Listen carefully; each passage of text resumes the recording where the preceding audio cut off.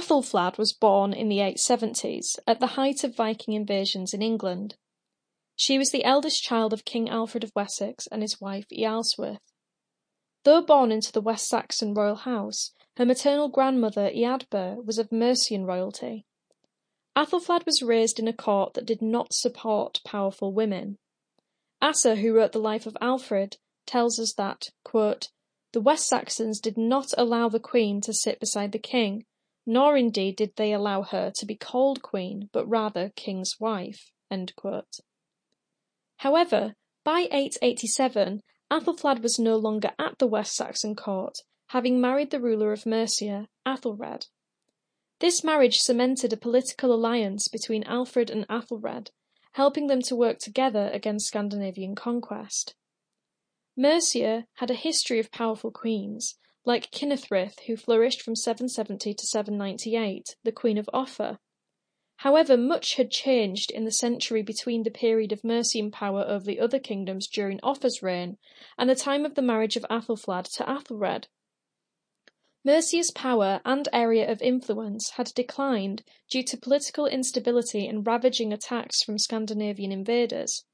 The southern kingdom of Wessex had been relatively protected from these attacks compared to the northern kingdoms of Mercia and Northumbria, and as such Wessex had become the more powerful kingdom.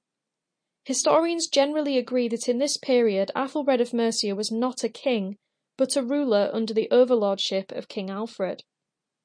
Understanding this relationship is complicated by the fact that most of our source material for this period is West Saxon in origin. At some point during the 890s, Æthelred started to suffer from ill health, and Æthelflaed began ruling on his behalf. When he eventually died in 911, she appears to have taken over ruling in her own right, something no other woman hitherto had done in early medieval England. A collection of annals describing the years 902 to 924, with a concentration on 909 to 919, referred to as the Mercian Register or sometimes the Annals of Æthelflaed, have a particular interest in Æthelflaed's activities and in royal women in general. They appear to be of Mercian origin, and they survive in 3 manuscripts containing what are known as the Anglo-Saxon Chronicles. References to women are rare in the Anglo-Saxon Chronicles, but frequent within this small collection of Mercian annals. These annals describe Æthelflaed as Merchnachlafdia, Lady of the Mercians, the equivalent of her husband's title of Merchnachlaford, Lord of the Mercians. The annals tell us how Æthelflaed built defensive fortifications in Bremesbury in 910 while her husband was still alive, and then after his death she built fortifications in Sheriat and Bridgenot in 912, Tamworth and Stafford in 913, Edisbury and Warwick in 914, Cherbury, Weardbury and Runcorn in 915, and she recaptured the burghs of Derby and Leicester from the Scandinavians in 917 and 918. It also recounts how she sent an army into Wales and destroyed Brecon, capturing the king's wife and 33 other hostages. And in the year of her death in 918, she also convinced the people of York to give pledges and oaths that they would support her leadership.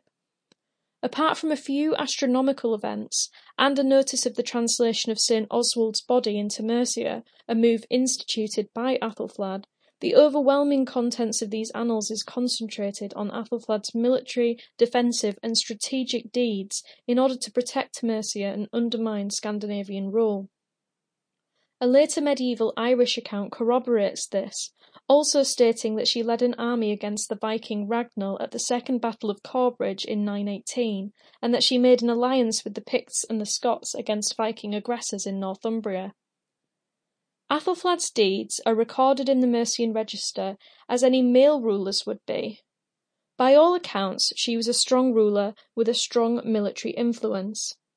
There is no evident demarcation of her gender, apart from in the use of her title, Hlafdia.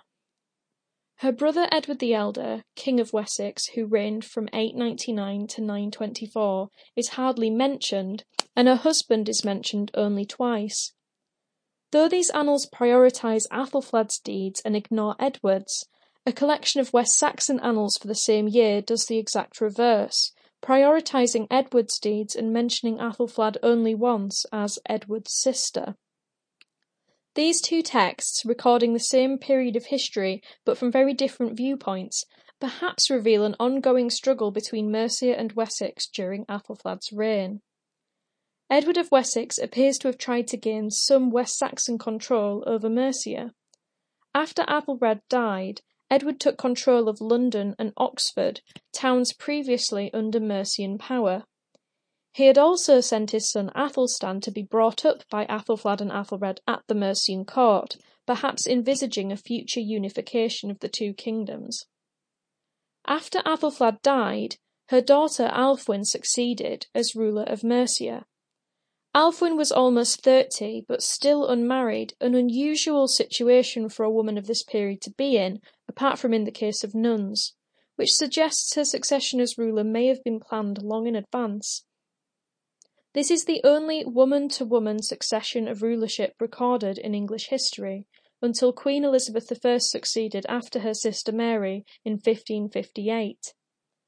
The extent to which either Æthelflaed or Ælfwyn can claim queenship is complex, but worth considering. While West Saxon sources referred to Æthelflaed as Hlafdia, lady, Welsh and Irish sources regarded her as a queen. The charters she signed and co-signed and the Mercian Register describe her rulership as being undertaken with the help of God or by the grace of God, strong terms that bring her into a context of a growing ideology of Christian royal rulership. However, the political reality did not support Ælfwyn's position. After ruling Mercia for only 6 months, she was deposed by her uncle Edward. The Mercian Register states that she was, quote, deprived of all authority in Mercia and was led into Wessex 3 weeks before Christmas, end quote. It is not known what became of her. Ælfwyn's deposition was instrumental in the eventual creation of a unified England that happened under her cousin Athelstan, who had been raised perhaps with Ælfwyn by Æthelflaed at the Mercian court. It is worth questioning why a sub-ruler such as Ælfwyn, if that is indeed all she was, would need to be deposed and physically removed from Mercia in order for Edward to take control. Æthelflaed's position as a woman whose identity was as Mercian as it was West Saxon certainly complicates how we should view these developments. If she had stayed in Wessex, where royal women had low status, her life would certainly have played out very differently. But as the daughter of the most powerful king in England, Æthelflaed's marriage to Æthelred may have been designed to cement an overlordship of Wessex over Mercia. Perhaps this, along with her strong military rulership, is why her rule in the kingdom was tolerated by Edward. She was a West Saxon ruler.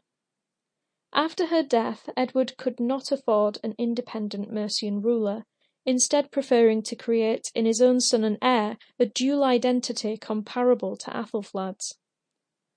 Æthelflaed and Ælfwyn, as women who ruled in their own right, are certainly anomalous in the history of medieval England, but Æthelflaed's identity as a woman between two kingdoms on the verge of unification arguably placed her in the perfect position to rule.